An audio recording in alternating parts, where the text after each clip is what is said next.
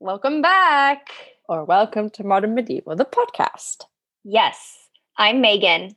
And I'm Elo. This week, we are going to be talking a bit about the origins of Easter because it is that time of year. Also because Easter, as we will discuss in this podcast, has relationships to the Jewish faith.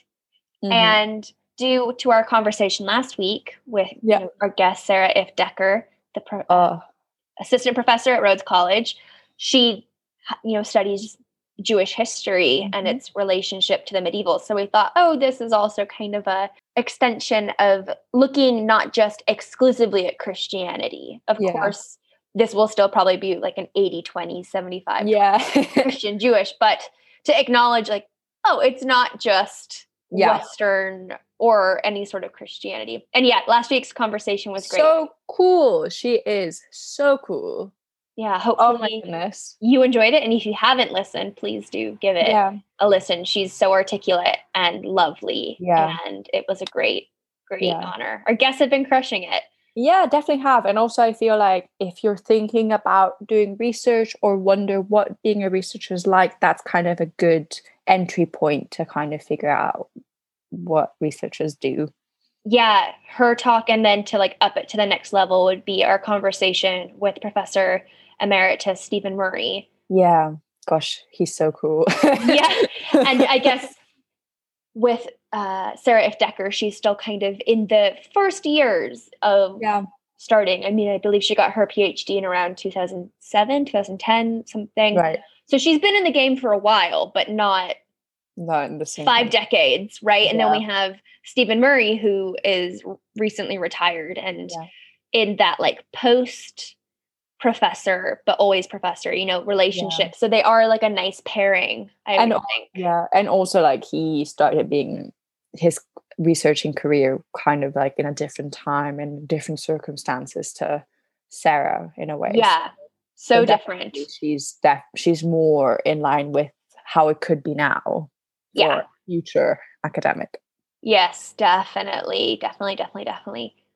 So we're excited to talk about Easter also because just the timing was perfect. Yeah. Have you celebrated Easter a lot in your life, or is it one of those, how have you celebrated before we dive into the history of it? So with Easter, I mean, as a child, I'm assuming I went to an Easter Mass because my grandfather was an Episcopal priest. Yes. And I went to Sunday school. So if I didn't go to Mass, I'm pretty sure I went to Sunday school and did something with Easter egg hunts and bunnies and Jesus ascending or rising from the dead. I love the combination: chocolate, Easter, bunnies, and Jesus. Yeah. I mean, it makes sense historically in a way, and we'll get to that. But I did Easter egg hunts. I remember those with family, and me being super competitive. It was always get all of them. But in the past few years, I have not. I'll share later. I was in Poland 2 years ago during Easter. So I'll bring that up when we talk more about traditions. Yeah. But it's not something that I mentally celebrate. I'm just Easter eggs are now in Tesco. 'Tis the season. I am going to buy 50. I am unashamed. I don't think there's anything to be ashamed of.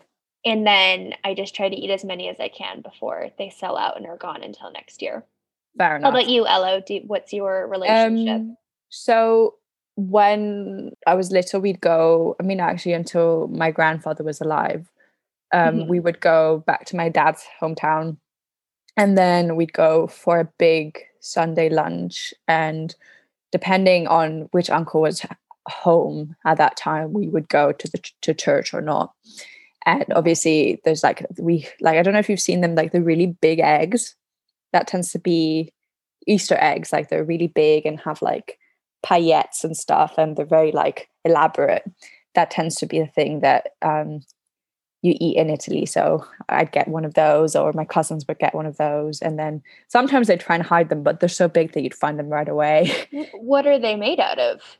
They're just a huge egg, and then inside there's a gift. Okay, so it's not an ostrich egg. It's it's a chocolate egg. Oh, okay. That's put together. Sorry. Gotcha. Okay. I was like, is this a giant ostrich egg that's dyed? Or is it like a plastic egg or a wooden egg? It's a massive chocolate egg, and inside you have like a little gift. Okay. And traditionally, just because seems to be my life, like I know all celebrations based on the culinary thing that you have. And so you have a columba, which is like a baked good, in the shape of a bird. Oh, cool. And that's been my history. Yeah, I mean, I guess since you just talked about kind of like your Italian, I guess I'll mention the Polish now. So yeah, two, because they do baskets, and so I feel like that might be. Oh, that's so cool. Yeah. So what year are we? 2021. So 2019, I went to Poland for research for my MSc at Edinburgh because I was doing Polish studies there, and I guess this is a testament to how aware I am of Easter. When I scheduled my flights, I did not realize I was scheduling to be in Poland during Holy Week and Easter weekend and after. Wow. So, and like Poland, of course, is an extremely Catholic country. So I should have had that on my radar, and it just 0% was. So, I mean, the first few days, I was in Warsaw. It was like fine. That was during the trip during when Notre Dame caught on fire. Because I remember I was watching Fleabag season 2 because it had released in Poland, but not the UK yet. So I like bought it and was watching that, and then getting all these updates that like Notre Dame was on fire. So like I remember that. And then, once I was in Poland, I was like, oh shit, I'm here during Easter. Is anything going to be open for my research purposes? That was going to be my question to you. And I wasn't going to not go because I bought the tickets, Ryanair, unrefundable. Yeah. And because I was doing poster studies, I needed to go to the poster museum. Okay. So I like went in, I think that like Wednesday or Thursday, walked in, and the museum technically wasn't open because they were organizing for a new exhibition. Right. And the ladies at the front desk didn't really speak English, but I had emailed and I was like, I need Mikhail. I need the librarian. So he came down and was lovely and, brought me up, and we had a chat and organized that I would come the following week. He was like, yes, this isn't the best time because we're doing the exhibition and it's Easter, but like, you're here. We're excited for your research. So if you come next week, we'll open the library for you.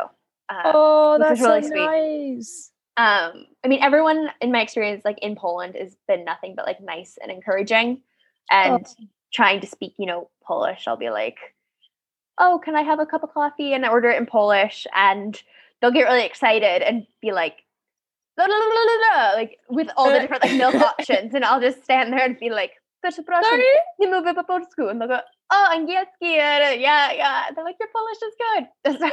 Anyways, so like the way that I had organized my Airbnbs was the first like 4 days I was in Warsaw, and then I was going to take the train to Krakow to go to the little poster gallery and hopefully the Krakow National Museum there. Right. And so first of all, just getting on the train that Friday was fucking chaos because everyone was getting ready to go home for Easter. Oh my God. So was it like really, really cramped and like competitive getting and I got yelled at by a Polish woman because she was like, you're in my seat. And I was like, no, this is my reserved seat. But because I don't speak Polish, all I could do was really kind of say like the letter. I think it was like and then 22. Don't remember how to say that in Polish. And she turned, she's like, no, this is mine. And I was like, it's the wrong car. And you're in the next one. Luckily, the lady that sat next to me could understand and was doing both. But yeah, like, me on the verge of tears getting yelled at because she was being so aggressive. And that is something where if they think that you can't speak the language, and this is anywhere, this is not just Poland. I mean, it happens in France. Unfortunately, I bet we do it here as well, where you're just kind of like, no, and hope that they leave. Yeah. So that was like, the first 20 minutes of the 2.5-hour train ride. And I was like, oh my God, this is going to be terrifying. But I got into Krakow fine, and they do. So in the Cathedral Square, they have an Easter market. And I've never been to one of those. They're like Christmas markets, handmade goods and everything. It's just for Easter, and everything's decorated and flowers. It was beautiful. I thought about getting like one of the flower crowns, but I didn't have the proper amount of water to do it. But things were popping, you know, people were out and about, and I was like, I have to purchase enough food and such because things I don't know what it's going to be like over the weekend. Yeah. And walking around, I mean, Krakow is beautiful. It's a very medieval looking city. A lot of its history has been like maintained look wise. It has the castle. And then I wonder what it's like to live in that kind of environment. Because obviously, like, you know, when like living in a building that has so much history, I wonder if it like in a way permeates the way you live. I don't know if that makes sense. I think it depends on where you are. I mean, it's probably like equivalent to living in Florence. It's very tourist oriented. There's the university in Krakow, Jagiellonian, which is a medieval established university. It's one of the biggest Polish universities. But yeah, walking through the square, I saw these people with these baskets full of things, and I didn't like know what was going on. So in the Polish tradition, you make an Easter basket. And so, you know, you go to the booths and you collect what's put in it. So they usually contain ham, sausage, eggs, a sugar lamb. Sometimes they could be plastic, but traditionally they're sugar. Horseradish, either like in the raw or like a horseradish spread, salt and pepper. And I mean, the eggs are a hard-boiled egg. And Poland and lots of other Slavic countries, of course, are famous for their painted eggs. In Poland, they're called pisanki. And usually it's a traditional homemade dye from boiled onion skins. And that's what makes this beautiful, like blood red color. And that's the traditional pisanki color. Though now, of course, you have any color under the sun imaginable. So the egg painting in Poland has been around for arguably 5,000 years. Like, if you look into the history, of course, it goes around, but it's because it's encountered in lots of other Slavic cultures, it has kind of always been considered a bit talismanic and part of pagan ritual. And yeah, so that's why they've honed this craft, you know, of egg painting. I mean, you can also think of like Fabergé eggs in Russia. Like, this is all kind of part of that long tradition. Yeah. But yeah, so that's what's in the baskets. And then they're usually decorated with boxwood or buchspan to, you know, make it look kind of Eastery. I guess now we just think of like the green faux grass that you get. And then they're lined with like a white napkin. But you take the basket to church, you get it blessed, and then you take it and have like a picnic with your family, or you take it to the home. Or sometimes they'll leave it as an offering in the church to the resurrected Christ. And then you either go to mass at 6 a.m. So in Krakow on Easter, I was walking around at about 10 a.m. And it was just dead quiet. There were a few people around because you go to mass and you participate in the ceremonial service and procession. And then you go home to eat breakfast. And, you know, you have things where you share like a wafer, an opłatek, and you sing joyful hallelujah, and then you all share Easter eggs with one another. So very communal. And that's kind of when we talk about, I guess, Jewish origins, it makes me think of that. And then the breakfast is like a meat lover's heaven. It's cold meats, and it's like ham, sausage, roast meats, pate, eggs, the horseradish relish, and bread. And it's like apparently highly decadent. I haven't actually participated in one, but I have friends who have and have researched it. And then you have a crap ton of cakes. Oh my God, yum. Lots of babka cakes. You also have a mazurek, which is like it's a cake with a big layer of icing. And usually it's with like poppy seeds, like a poppy seed paste that's really good. Or you have a cheesecake, a sernik. Wow.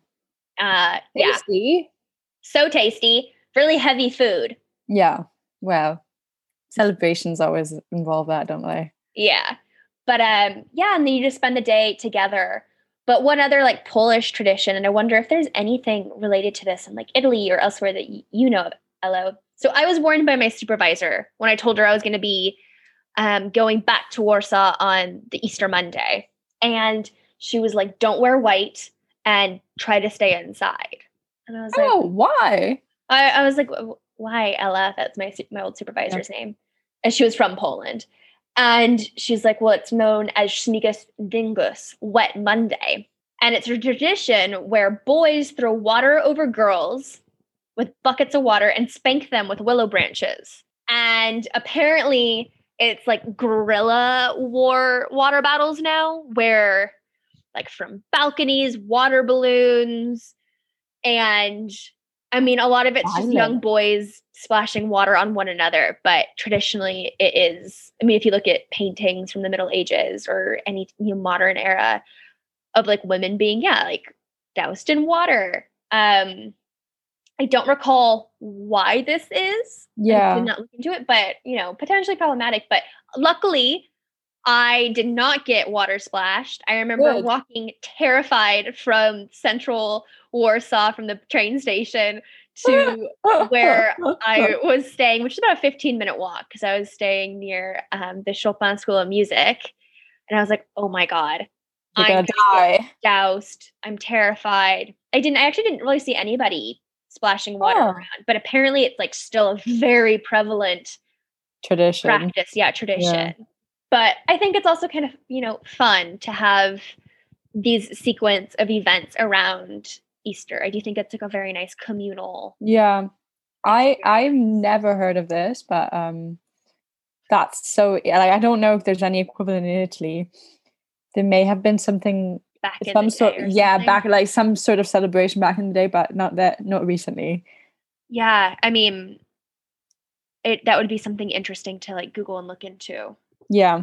So today. Yeah. That was a nice. Sorry, that was a long storytelling, but it was just it was a really lovely experience though. To like, I mean, growing up in America, even with a minimal, or light Christian upbringing, nothing compared to just walking through Poland and experiencing it. I mean, it was very powerful. Yeah. And I kind of wish I face in a way.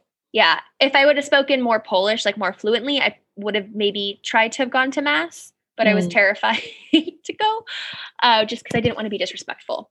Yeah. But so we are recording today, Sunday the 28th, which happens to be Palm Sunday. That's always the Sunday before. In Poland, it's Niedziela Palmowa, so you take palms to the church. But today is also the first day of Passover, Pesach. Yeah. And then Eastern Orthodox and other Orthodox non-Western Christian faith, it's the beginning of Pascha, which is related to all of that.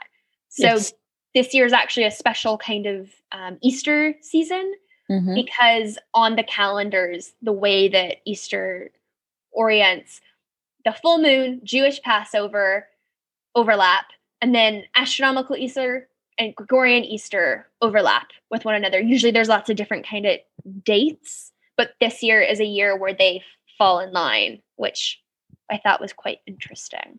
Yeah, definitely a strange sequence of events, isn't it?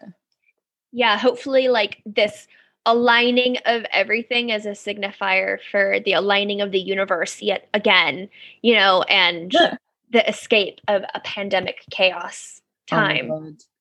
Oh I'm really unrelated, but I am very sick of this. Yeah, I mean, again, I'm such a homebody and whatnot. I'm like sick of it, but I'm not. I was out last weekend going to a bakery to pick up some birthday like pastries, and there were so many people out, and I like almost had a panic attack and started crying. So I know for myself this is going to be a very long journey. Yeah. Elo, in your research for today on Easter, do you have any like tidbits that you want to share to get us going, or do you just want to start with the history? Let's start with the history. Cool. So Easter related to Passover. Yes. Like one of the most significant holy weeks in Judaism. And they're both related to like positivity and light occurring and emerging. And I didn't know that. I remember like this being explained to me when I was about 10, like how Easter is calculated because of course it jumps around, right? It's always on a Sunday, but the day it's on, like date wise, there's it is kind of a reason. It's confusing. Yeah. What I think it might be so that it kind of like they started calculating it slightly differently. Is that possible? Yeah, so now we celebrate Easter Sunday on the first full moon after the vernal equinox. Yeah. So there's lots of different ways you could say this. It's also like the ecclesiastical lunar calendar. So it's a movable feast, which means it's not on a fixed date. Yes. And the Gregorian or Julian calendars, which follow the cycle of the sun. So that's a solar calendar. Yeah. Rather, Easter's date is based off the date of Passover, or related to, and is therefore based on a lunar solar calendar. So moon and sun. Yeah. Similar to the Hebrew calendar, which, if I'm correct, is lunar solar, lunar oriented. Yeah. And then in 325 AD, I had to think, I was like BC's before Christ. Yeah. So AD after death, or CE Common Era, was the first Council of Nicaea, which established two rules. Independence from the Jewish calendar, because up until then, Christian communities would be in conversation with the Jewish communities about their calendar and when Passover is going to be, to make sure that Easter was celebrated at the proper time. Yeah. Independence of the Jewish calendar to create a worldwide uniformity, that Easter was going to be on this Sunday after. And that's because of the Last Supper occurring on Maundy Thursday. Yeah. During what we call now, but it's part of Passover. So it's like really complex, but also makes sense if you're familiar with like the terms and names of everything. Sure. The First Council of Nicaea was also to try to work through all these different controversies of when and what, because as we discussed in our Christmas episode, the birth of Jesus is never like explicitly established, but because of his death in the Passover season and like calculations, Christ's birthday around the winter equinox made sense, as well as symbolically makes sense, because the birth of the Savior occurs at the same time that days start to get longer, or light emerges from, the shortest day of the year back into the progression of light. Yeah. So we don't really have details on like the computation of how and why per se, aside from just acknowledging these patterns with the Jewish calendar. But it took like centuries to get this nailed down. Like it wasn't just like, 325, we figured this out. Here we go. It's the same every year. Like there were still controversies, confusion, and everything. But it has come in over the centuries, and I guess now millennia, be the first Sunday after the ecclesiastical full moon that occurs on or soonest after the 21st of March. Yeah. Which, as we know, is like the beginning of spring. Yeah. It is an equinox. And so this could be more related to the Gregorian calendar one year and then not the next year, more like an astronomical full moon. So that's why if you go and like try to figure out the dates, like Wikipedia has a nice little helpful chart table of the dates of Easter. Yeah. Why it has full moon, Jewish Passover, astronomical Easter, Gregorian Easter, and then Julian Easter, because it shows like all the different dates that these things could and do fall on. Yeah. Yeah. Like in 2025, for example, that's going to be another big year. And I guess 2017 was one where there's just two dates. Full moon and Jewish Passover will be the 13th of April. And then Astro Easter, Gregorian Easter, Julian Easter are all the 20th of April. That's so scary that they know this already. I mean, it makes sense, but it's just kind of scary. Like, with the calculations, right? Yeah, but for some reason it does seem to just kind of like magically manifest itself. It's really kind of creepy. I find this bit. But this year, as we said, 28th of March, today, the full moon. I didn't know that. Living in the UK and it's dark and I'm just not as attuned as I should be to Well, yeah, I mean, it's fine. We don't live in the countryside. Like, we actually aren't really that affected by the moon, unfortunately. But I'm trying to become a bit more aware, because with my current research, looking at elemental theory and humoral theory and everything, and it's like, we are one with the elements. Yeah. In a not like spiritual way, but like in an actual, we are literally made of like carbon and oxygen, nitrogen, hydrogen, and like, yes, the moon does have effects on the earth because of gravity and like tidal waves and things.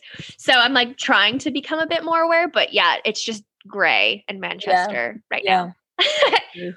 But yeah, so Jewish Passover starts today. Pesach, first day of Passover.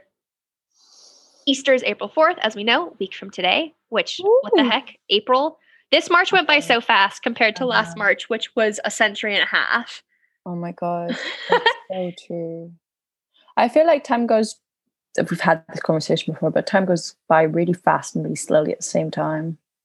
Yeah, I was talking with my friend Marinka, and I like had this realization that, so in the final season of Angel, the spinoff series from Buffy, there's a character named Illyria who has mystical powers, and they start to get kind of like overloaded because of the form that she has taken, which is like in a human body, and she's a arguably like a god. Anyways, so her like sense of time starts to get really fucked up. Yeah. And so she's like jumping through time forwards and backwards and like getting really confused and overwhelmed by it. And I was just like, that's how time feels right now. I know. Just non-linear, just kind of a, like according to, you know, like The Good Place, a very Jeremy Bearimy feeling all over. Literally true. So yeah, Easter's a bit like that year by year.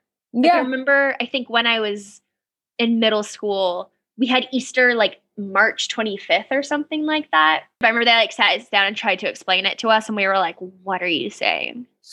I don't understand. It's a very strange celebration that we put ourselves through in a way. So the name Easter, you're like, this is an interesting name. Like, where does this come from? So the only like relation to the name Easter that we have been able to like find is in relation to Saint Bede, who recorded like the ecclesiastical history of England. He's a British monk, and he says that it's related to a pre-Christian goddess named in England named Eostre. I could have just butchered that. It is Eostre, who is celebrated at the beginning of spring. Yeah.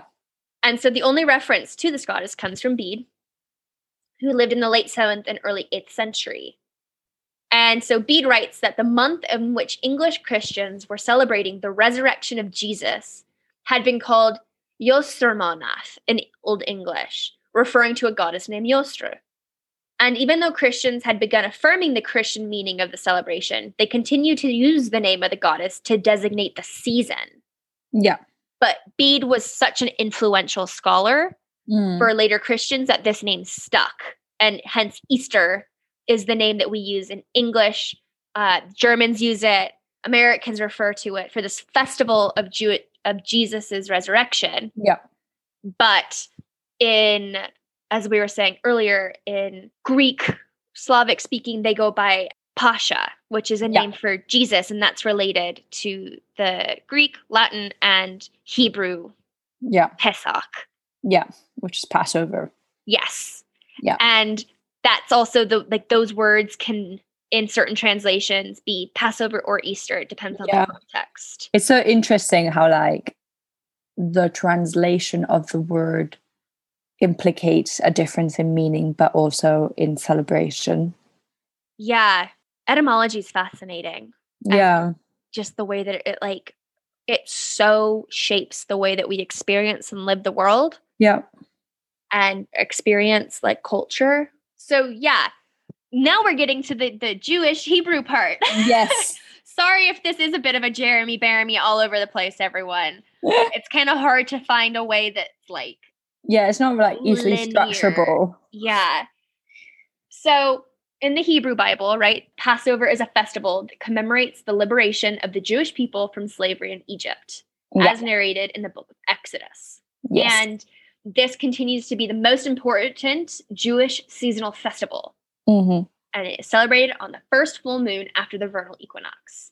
As we know, Jesus' time Passover had special significance. Yeah. As the Jewish people were again under the dominance of foreign powers, Yeah. namely the Romans, right? Yes. We know this. And so Jewish pilgrims went to Jerusalem every year Yeah. in the hope that God's chosen people, as they believe themselves to be, would soon be liberated once more. Yeah. And so Jesus travels to Jerusalem. Yes. With his disciples to celebrate the festival of Passover. Mm-hmm. You know, and he enters Jerusalem in a triumphal procession and creates the infamous disturbance at the Jerusalem temple. Yeah. Which, of course, attract attention of the Romans. And this leads to Jesus's crucifixion in the year AD 30. So, and then, of course, this is where Judaism and Christianity start to converge because Jesus is a figure. Just like he's a figure, I believe, in like the Quran. Like he's not denied as a prophet or as a figure that existed, but as like the Messiah, capital M. Yeah. The Savior. And this is the, belief that 3 days after his burial, Jesus is alive after his death. And hence Christianity, right, that Jesus is all man and all divine. And that was also established at the Council of Nicaea in 325 AD. This also, we'll get back to Judaism. Sorry, I'm just going to really quickly say that the resurrection of Christ on the same date of Jewish Passover used to be celebrated, which was around the 14th day of the month of Nisan. Nisan. Nisan. I don't think, maybe it's pronounced the same as the car brand. I don't know. No disrespect. I'm just like, I don't know how it's pronounced. Sorry. I don't either. Which is in March or April by the Gregorian calendar. And those Christians that were like, no, it's the 14th of the month of Nisan, were known as Quartodecimans, the name literally meaning the 14ers.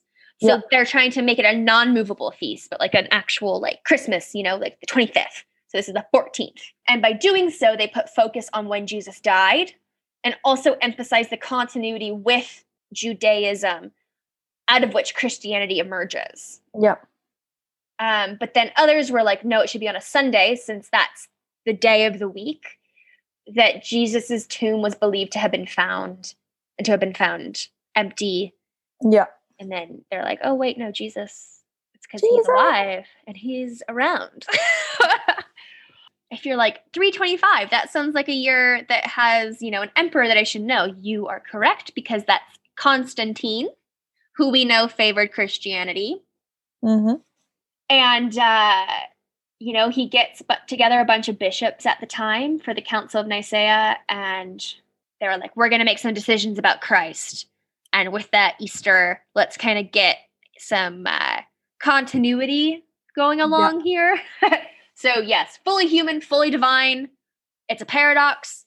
For millennia, this has been debated. It's still confusing, but Jesus, 100% God, 100% man. Yes. He can be both. And Easter is fixed on a Sunday, but not the 14th. The first Sunday after the full moon of the vernal equinox. I am repeating myself, but it's because I'm also trying to make sense of this. I feel like it's one of those things where, like, you read it and you're like, okay, this makes sense. And then you try and explain it, and you're like, no. Yes. How does this all link together? But it does coincide with the start of Passover, as I was saying, because of the Last Supper being directly related to Passover. Yeah. So you can't separate the two because then you would be having the Last Supper at a time that's just unrelated to this festival season. And that's something that I think is sometimes overlooked. I'm trying to reach back in my mind to studying the Old Testament. You said New Testament. Well, I went to a Roman Catholic high school. So we had first year was world religions for a term. And then we had modern day Christianity. So we were supposed to learn about the different councils and like rules in the Catholic Church. Yeah. And what the sacraments are. And then the second year we had a term that was Old Testament, and then you had New Testament. And I just remember the Old Testament, I was like, this is confusing. And there's lots of dates that are, I'm not like an ancient studies person. Yeah. I'm not good at remembering the like shifts between BC and AD. Like I get confused with them. I'm just not, my brain struggles unless it's like way, way before. But when you get into like 5 BC to 16 AD, and I'm like, oh my gosh, what is the math? What is But I don't recall us like discussing Easter. I just remember we had like 2 lectures in a row about Jesus being all man and all human. Yeah. And my teacher like really trying to nail it home.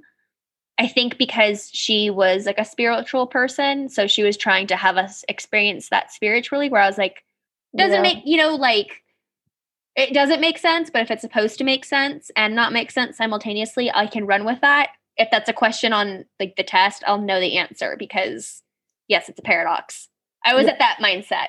I was 15, 16. So I mean, I think that's pretty good though. So yeah, but this so much, I think we've talked about this in the past, where like the Old Testament is a huge foundation of the Torah. Like, we say Judeo-Christian, but I feel like at times because, as we were speaking with Sarah last week, especially in the Middle Ages, Jews were considered like the scapegoats and bad. And it's like, no, you come from the same roots. Like, it's interesting. We had at UCL, I took a class taught by Tamar Garb. And so at one point she gave us quite a few articles on like the history of, the perception of Jewish people. Mm-hmm.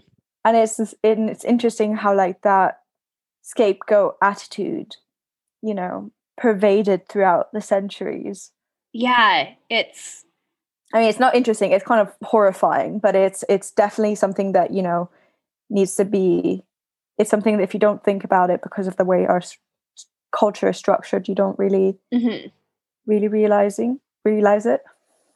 Definitely. And especially because everyone kind of, looks at the Holocaust and that like as the case example of, Jewish scapegoating and massacre and kind of like blacklisting. There's another word and I just can't think what it is. Persecution. Yeah. But I mean, horrible. But numerically, yes, one of the worst, if not the worst, but that has been kind of like a manifestation and a problem for millennia with the Jewish faith. I mean, Exodus is about the Jews escaping Egypt because they were enslaved and persecuted there.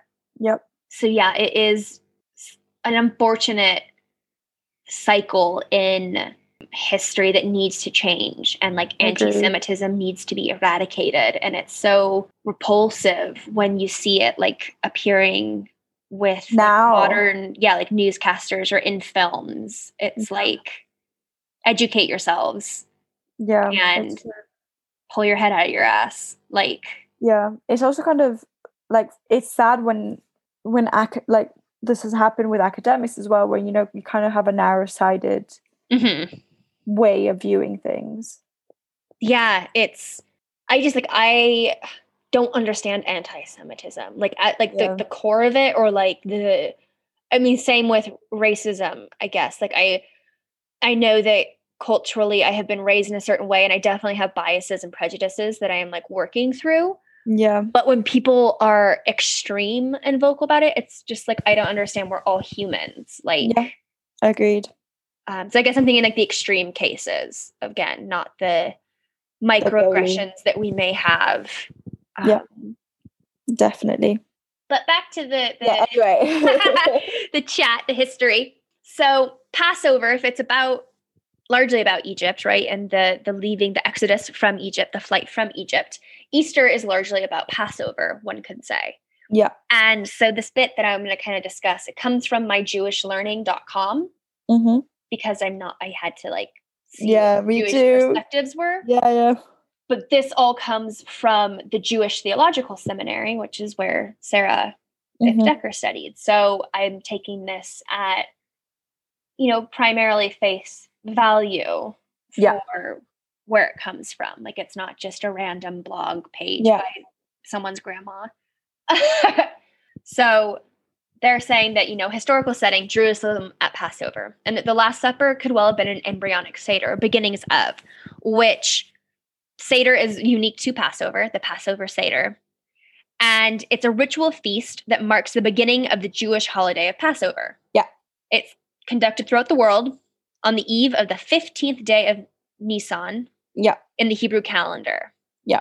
And Passover, which starts today, lasts for 7 days in Israel and 8 days outside Israel. And isn't it also like the beginning of the counting of the Omer? Yes. Yeah. Yeah, it's like the beginning of a lot of things. And so there are usually 1 or 2 Seders observed. Yeah. In Israel, 1 is observed on the first night of Passover, so that would be tonight. Yeah. And many Jewish diaspora communities hold a second Seder also on the second night, so that would be Monday. And it's a ritual performed by a community or by multiple generations of a family, involving a retelling of the story of the liberation of the Israelites from slavery in ancient Egypt. Yeah. So the book of Exodus, also known as Shemot in the Hebrew Bible. Yes. And the Seder itself is based on the biblical verse commanding Jews to retell the story of Exodus from Egypt. Quote, "You shall tell your child on that day, saying, 'It is because of what the Lord did for me when I came out of Egypt.'" End quote. Exodus 13:8. And traditionally, friends and family gather in the evening to read the text of the Haggadah, an ancient work derived from the Mishnah. The Haggadah contains the narrative of the Israelite exodus from Egypt, special blessings and rituals, commentaries from the Talmud, and special Passover songs. And if you've ever watched the show Transparent, I know that Jeffrey Tambor has, like the issues with that and everything, but they're a Jewish family and they celebrate a Seder that's like really beautiful in it because they're all Jewish in the show and that's like a core element. Yeah. So for pop culture kind of reference, if you wanted to see what one is like, they do. I've not watched that show. Would you recommend it? Yes, I think that it was a really important show. It just had unfortunate circumstances revolve around it in regard to Jeffrey Tambor with like some verbal abuse and potentially like physical assault of a transgendered character on the set. Okay. But I also do think the show addresses a lot of important like elements of transgendered lives, Jewish lives, family lives, and everything. So I would say yes. Just go into it knowing maybe some of the back story of things. Yeah. That makes sense. So the Last Supper could have been a Seder, right? A coming together. And then Jesus is fated to become the Paschal Lamb. Mm-hmm. And it says, indeed, the new catechism of the Catholic Church calls Easter, quote, the Christian Passover. I'm assuming the new it says number 1170. I'm not sure if that's like a line or a rule, but it's something in the catechism, and speaks of, quote, the paschal mystery of Christ's cross. And that's number 57. And again, this is from my Jewish learning. And then this death of one has the capacity to save many. And again, that's like a core element of Christianity. Yeah. And the resurrection of Jesus is the ultimate affirmation of life, or in the words of this Byzantine liturgy, Christ is risen from the dead. Dying, he conquered death. To the dead, he has given life.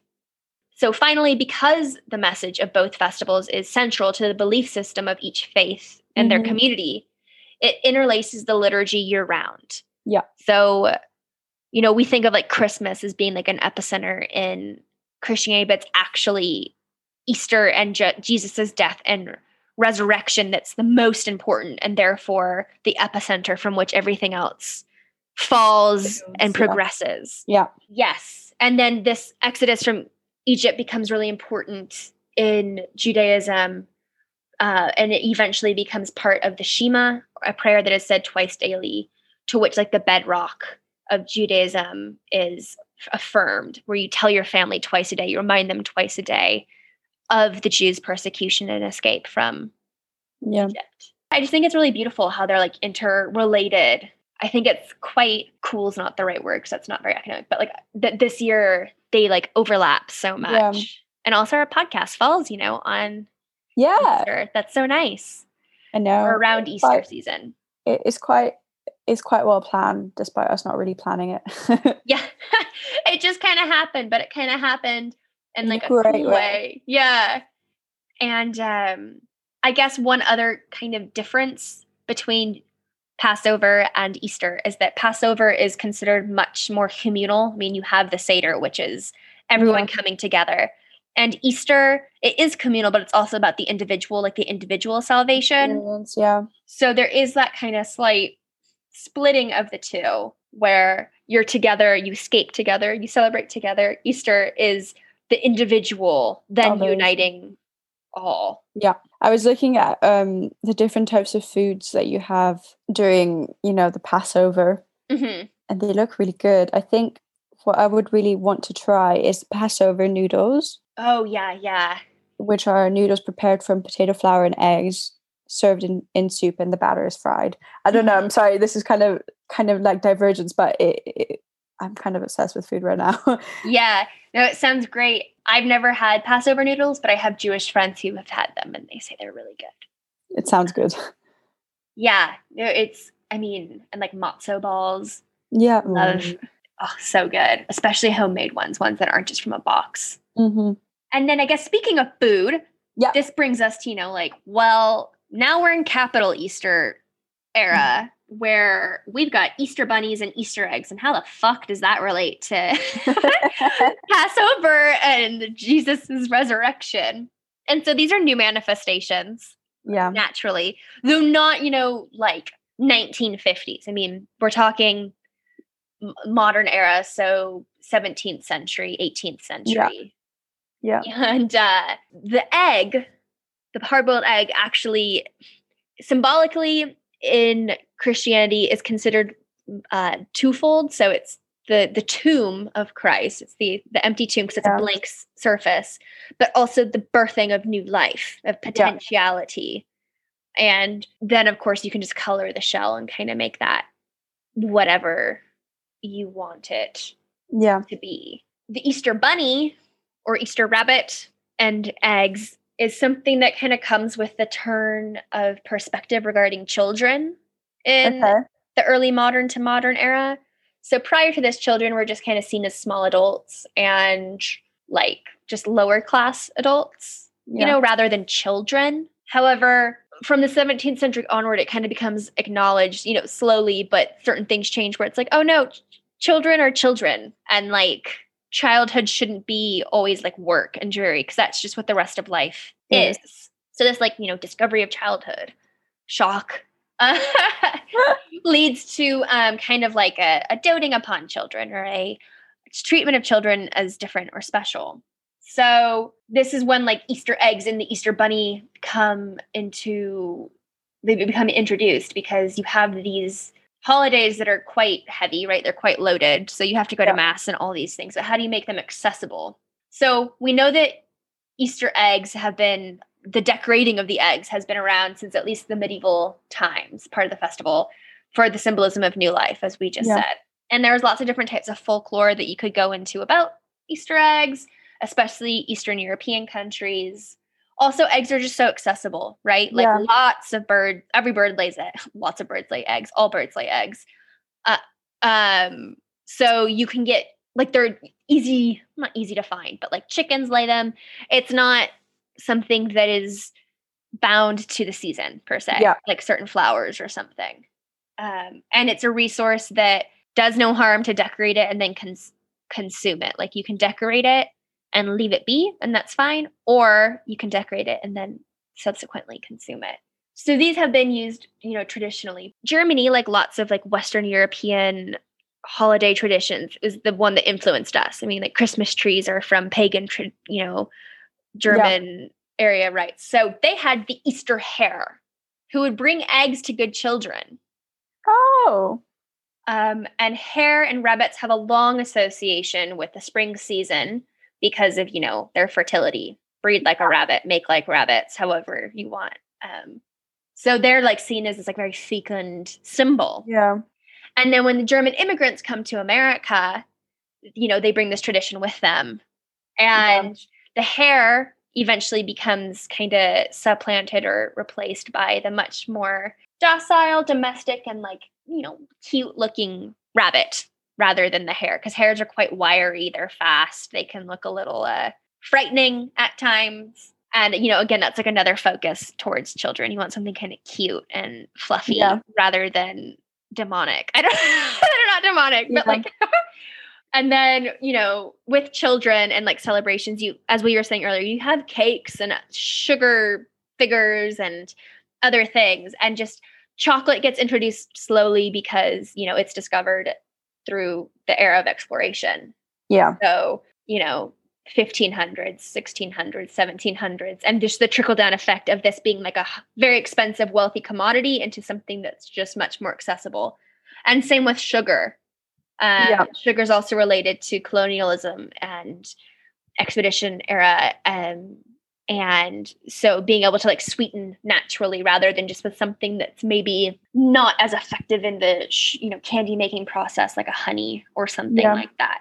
So sweets become just easier and cheaper to manufacture and produce. Yeah, I was actually researching it, and like the Italian, like the thing that I told you, the colomba, like kind of sweet, it used to be a bread shaped as a dove. That then obviously with time and like accessibility, sugar became a sweet treat.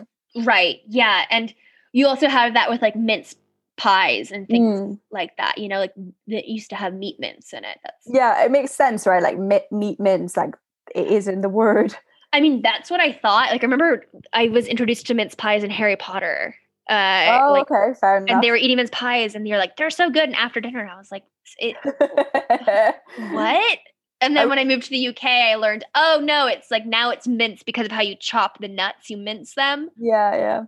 I wish the audience could have seen your face of like, no, what are you doing? What are you talking about? It was so confusing. It reminds me, you know, of like Rachel and Friends and their pudding that she makes.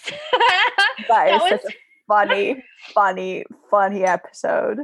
Yeah, that was kind of like what I was thinking of when I first learned about mince pies. I was like, is it this weird?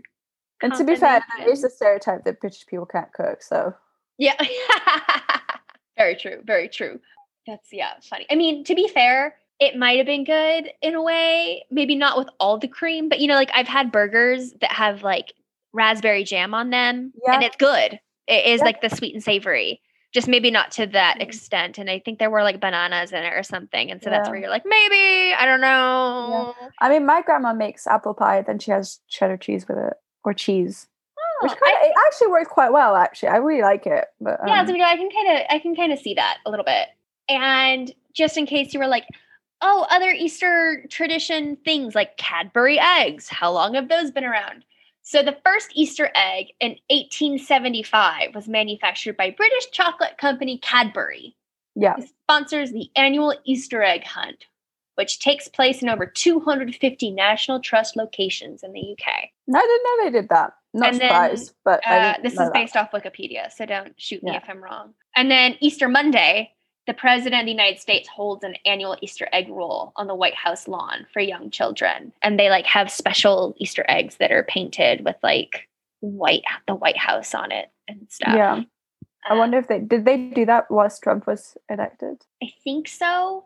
But I think last year it was like a big controversy on whether or not to hold it or not. I don't remember if they did because a lot of things with Trump, I just kind of tuned out on American politics because I couldn't. And then it was a pandemic, so I double couldn't. Yeah. Shame on me, but that was my coping mechanism. I'm curious, Ello. So you know how Rankin Bass made like Rudolph the Red-Nosed Reindeer and The Year Without Santa Claus? Are those things that you're aware of, like the holiday films? Yeah. Yeah. Like the stop motion. Did you know that they made one in 1971 for Easter? Here Comes Peter Cottontail. I did not, but I'm not surprised. It is on YouTube. I recommend it. Is it good? I haven't watched it in years. I do plan on watching it Easter this year. But I enjoyed it because if I recall, he's Peter Cottontail, you know, is the Easter bunny, and he's like trying to figure out when to deliver these eggs, and he like does St. Patrick's Day eggs. And I remember painting them green, and like that didn't work. And I think he tried Christmas eggs. Yeah. I guess it also just kind of shows the transition of the times. Like an Easter special was made, but now it's not shown anymore, though the Christmas ones still are because it's a bit of a larger, less theologically bound holiday in a sense, kind of. It's weird. Also, Charlie Brown did an Easter special and like Snoopy's the Easter Bunny kind of, and like paints eggs and is tossing them around. So yeah, I guess just like pop culture wise, those are things that like there are Easter movies. For sure. So it's quite interesting though, like obviously because Christmas is much more commercial in a way. Right. But then you think about Easter and it's like going into the shops right now. There's so much Easter stuff here. Yeah. Yeah. It's true. And thinking in America, like Peeps. Are Peeps a thing out here? No, I've never heard of them, but that doesn't mean that they're not, They're marshmallow-shaped rabbits or like chicks. They're like hot pink. So they're marshmallows cut in these shapes and then colored sugar, granule sugar on them. Yeah. They're kind of disgusting and also good. Yeah, I know what you mean. I'll ask James's sister because she tends to know. She's my reference for sweets. Okay. So yeah, you're thinking about it. I'm like, oh yeah, Easter is kind of capitalistic, food-wise, yeah. But then, yeah, also not. I don't know. It's weird. Yeah. For sure. So hopefully you learned something today about Easter in the convoluted way that we talked about it and its intimate relationship to Passover. And it's not. We didn't necessarily look at like the medieval relation to it, but that's something for potentially another episode. Yeah. But it, of course, is one can imagine like a huge procession in the Middle Ages and huge feasts and celebrations around Easter. Yeah. I mean, also, isn't it the time like kind of when it was like where there are just more vegetables in season in terms of like how you like with the first things that come through. I'm thinking of things like asparagus and other kind of vegetables like that. So that, like, I can imagine that being kind of like one of those processions with lots of that kind of food and vegetables around. Yeah, I mean, it definitely is the beginning of the time of plenty because, of course, animals also start giving birth to their young. Yeah. The days are longer. There's flowers. And of course, with flowers, yes, more plants blooming, waking up from their dormancy in the holiday season. So yes, definitely a time of like positivity, which should be channeled now, definitely. At least here in the UK as we start our roadmap out of the pandemic. Any final thoughts, Elo? No, but we just wanted to let you know that we won't be releasing episodes in the next 2 weeks.